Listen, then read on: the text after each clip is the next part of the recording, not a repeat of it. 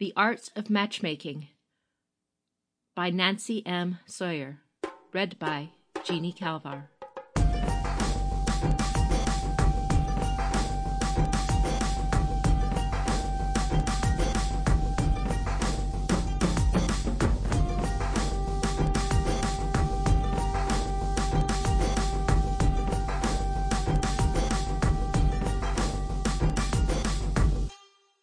Doji Shizue took a deep breath of the fresh air and levered herself to her feet with her cane.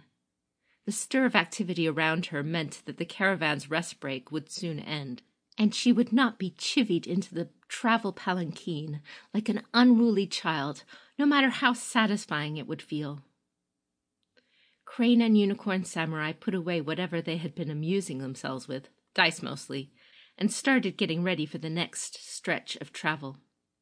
They would march or ride, enjoying the pleasant breeze and the sunshine on the rolling land around them. Shizue would ride in a palanquin. Not her palanquin, the one she used in Otosanuchi or Cranelands. That was spacious, well-padded, and airy. This was a travel palanquin, built for speed.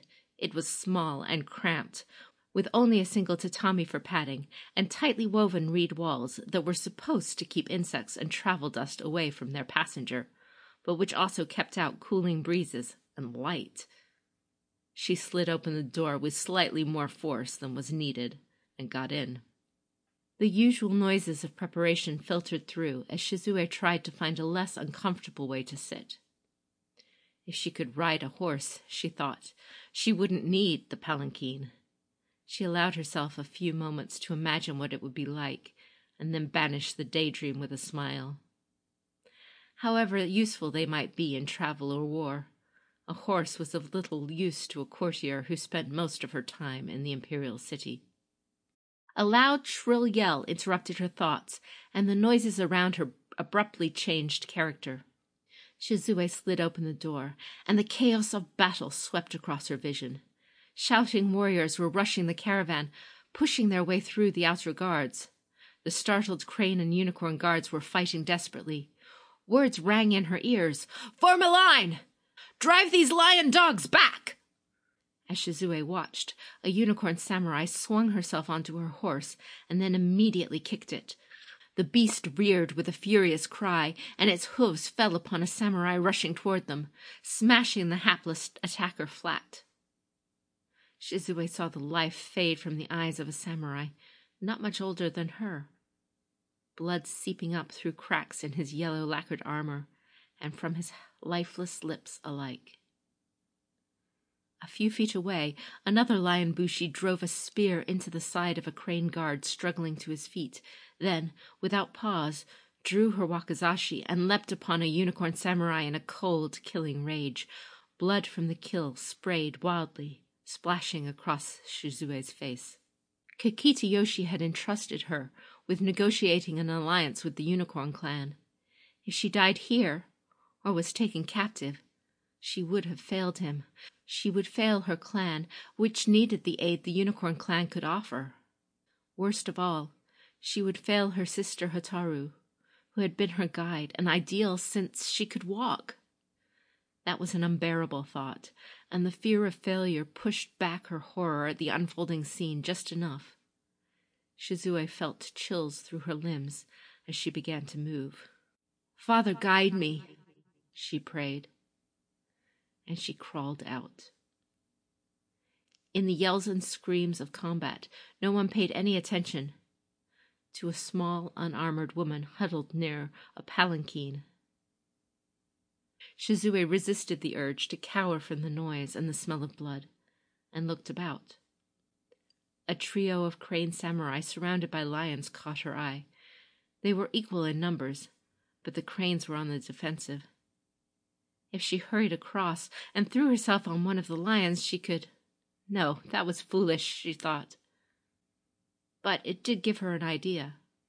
Shizue grabbed her cane from the palanquin and shifted her position until she held it overhead, gripped in both hands, pointing toward her target. It was a move she had perfected when Fumio was a kitten. but then she had been lobbing the cane with only enough force to startle an overly curious cat with some noise. Now she tried to focus all of her will and strength into her throw, as she launched it at the back of one of the lions. The cane bounced off her target's armor harmlessly, but a small jerk of his head showed that he had felt it. Then the lion crumpled as the Daidoji he was fighting pierced his stomach with a naginata, forcing him to the ground. Emboldened, Shizue cast about, seeking something else to throw. A flutter of motion caught her eye, and she looked toward the west to see a troop of mounted warriors. Long spears and curved blades glinting in the sunlight, purple and white ribbons streaming in the wind, the unicorn swept up and over the camp, catching the lion samurai like the tide catching driftwood.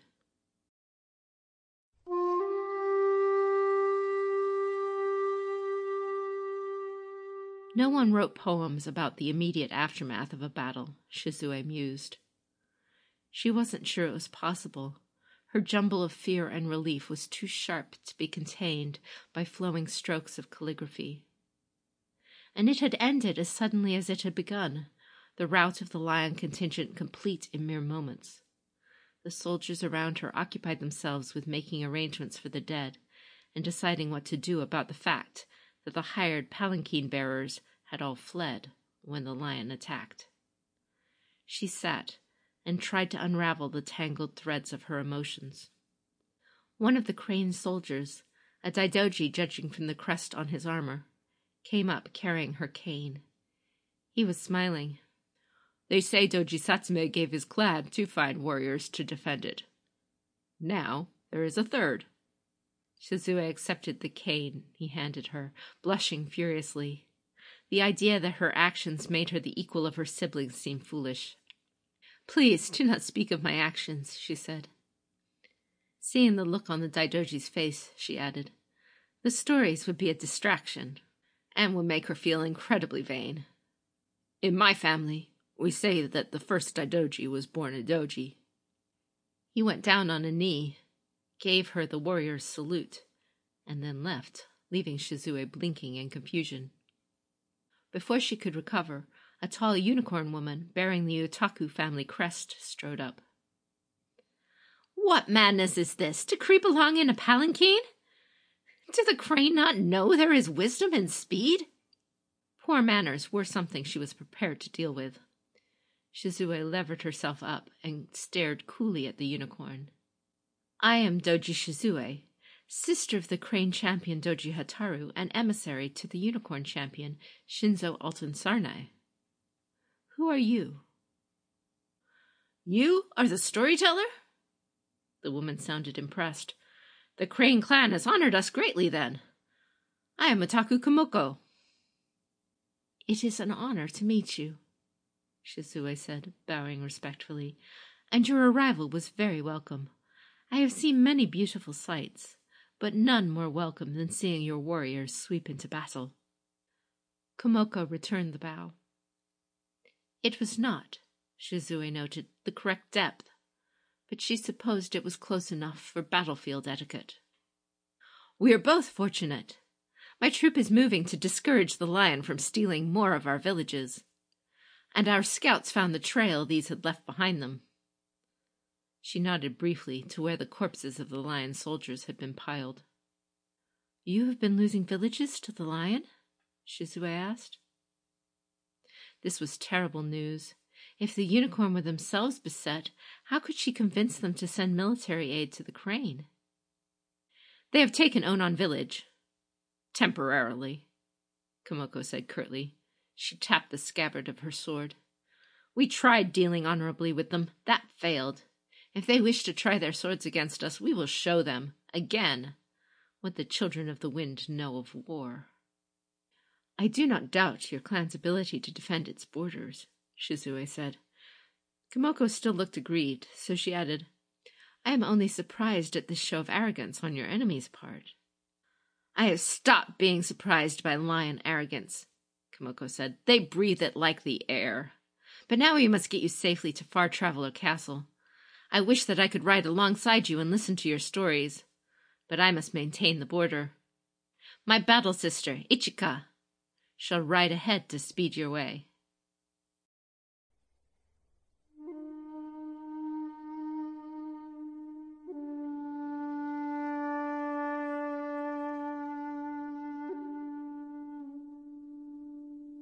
Shinjo Alton Sarnai's private study had the usual size and proportions, but it had been furnished with strange woods imported from beyond the empire's borders.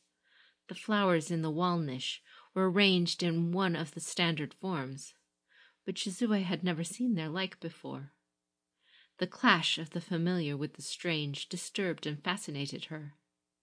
The tea she was served was delicious, though, and she recognized the tea set as coming from one of the more famous Crane potters.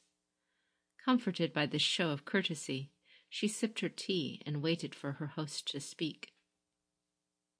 "I remember hearing your stories when I last visited the Imperial Palace," Shinjo Alton Sarnai said. "I look forward to hearing you again here, in my home." "I would be most pleased to share them with you and your court."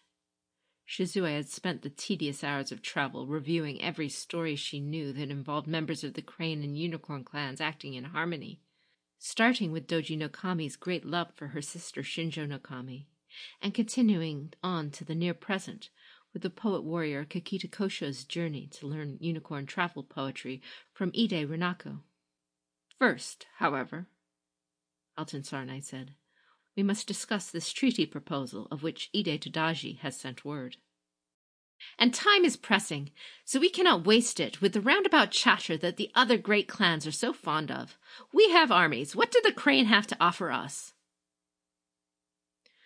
The speaker was Shinjo Haruko, daughter of Alton Sarnai, and the third person in the room. Her presence and the bluntness of her question was a clear sign to Shizue that there were people in the champion's household who did not favor an alliance with the Crane. It was Haruko, then, she had to convince first. In Ie-jitsu, as in life, there are times that call for slow deliberation and times that call for swift action, Shizue said. "I agree that this is a time for swiftness. You say that we have no armies to offer, and that is true. But the Crane have always cultivated different forms of power. It was not an army that changed imperial law to allow the Unicorn clan to import and sell food in the empire. It was the political force wielded by the Crane champion, Doji Chue, grandfather of Doji Hataru. Would you say that this was a small thing?" "Small or large," Haruko said, "that was in the past."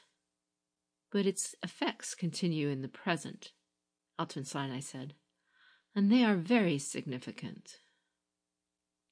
Shizue nodded gracefully at the older woman. "An alliance of our clans would bring the benefits of sword and brush to both, making both stronger. In these times of trouble, we must seek strength to preserve the honor of the Empire and the well-being of our clans."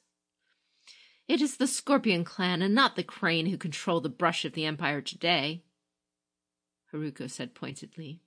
"It is so, and our power is not what it was before the Great Wave came," Shizue said.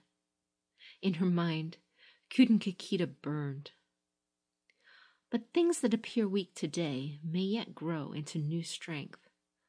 I know little of horses, but I do not think you saddle newborn foals and ride them into battle. We are beset by the lion, but the lion have been growling at us for centuries, and we are still here." "You would ask us to sacrifice our people in your battles?" Haruko said.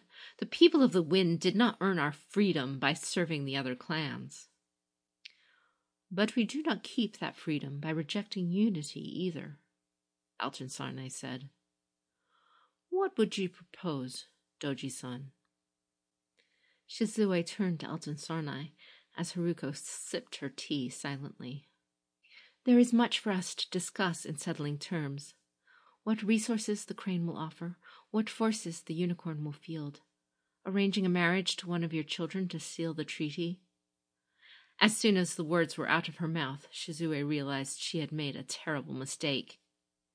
Haruko made a noise that sounded suspiciously like a snarl and slammed her teacup down. Alton Sarnai's gray eyes went cold. like chips of granite, and her lips compressed into a hard, thin line.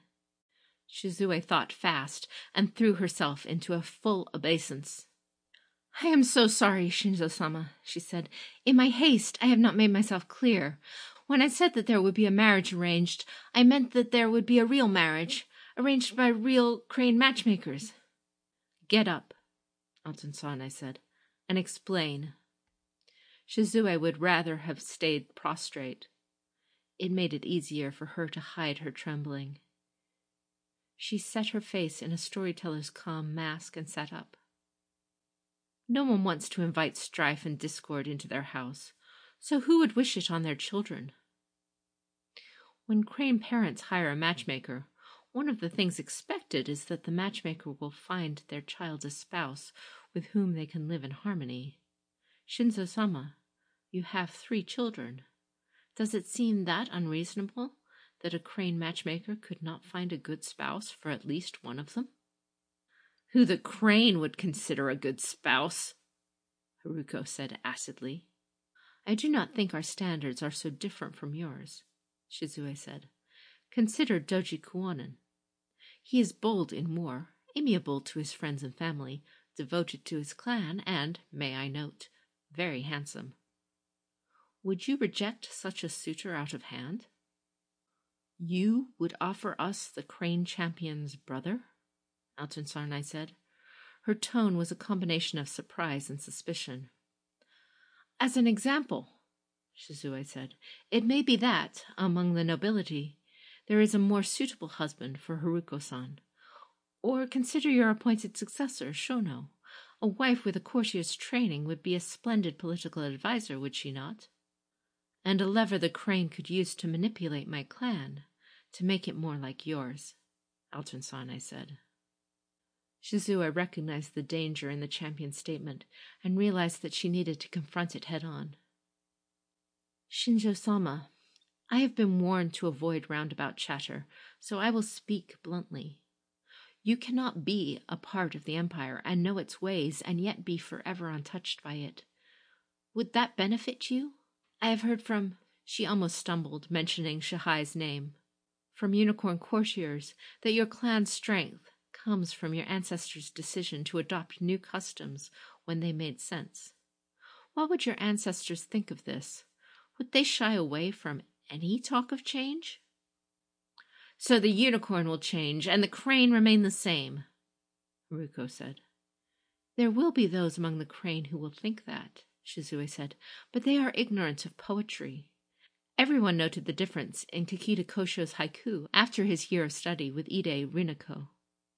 His students established the Red Bridge School, which has long been a foundation for the compositions of countless poets of many different clans." "Changing poetry is one thing," Haruko said, "but it will not halt a lion's sword and Ashigaru's spear." Shizue's upheld hand indicated she was not finished. "As with Rinako and Kosho, I believe there are practices unique to your clan that would benefit us in this era of change and growth. My lord Hotaru would be willing to consider sharing your ways with our clan, and thus—" "Enough," Alton Sanai said. In the silence that followed, Alton Sanai poured himself some tea and slowly drank it. Shizue took a quick glance at Haruko, who regarded her mother with a certain wariness. It was an expression the storyteller didn't know how to interpret. Had she been too blunt? Did the unicorn champion hate Ide Rinako's poetry? Was her dissatisfaction with the treaty marriage the lion had brokered with her so strong that she would never accept another? Could she convince Hotaru to accept a treaty of such importance that didn't involve a marriage? "This is a dangerous time," Alton Sanai said, "and it will not benefit my clan to stand alone in the Empire. Many clans have shown interest in gaining the power of our horses, but only the Crane have shown willingness to embrace our unique ways. I will accept your offer of alliance and a marriage to seal it, but with a condition of our own, that my child would be able to meet the matchmaker's choice and could reject them if needed. It was an odd stipulation, Shizue thought with relief, but not one worth losing an army over. Of course, she said. Your child will see for themselves the excellent work that our matchmakers do. You will be sending an army to the other end of the empire to fight for the crane, Mother, Haruko warned. No, I will not be sending an army, Elton Sarnai said. She smiled widely at Shizue's gasp. I will lead the might of the Blue Horde into battle myself against the lion. Their arrogance is tiresome, and I think it is time someone taught them some courtesy. For a moment, Shizue was speechless as she tried to imagine all the implications of the unicorn champion herself coming to the aid of the crane. Could the darkness over her clan be lifting at last?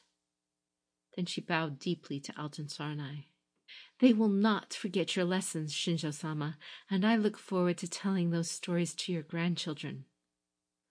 I look forward to hearing them.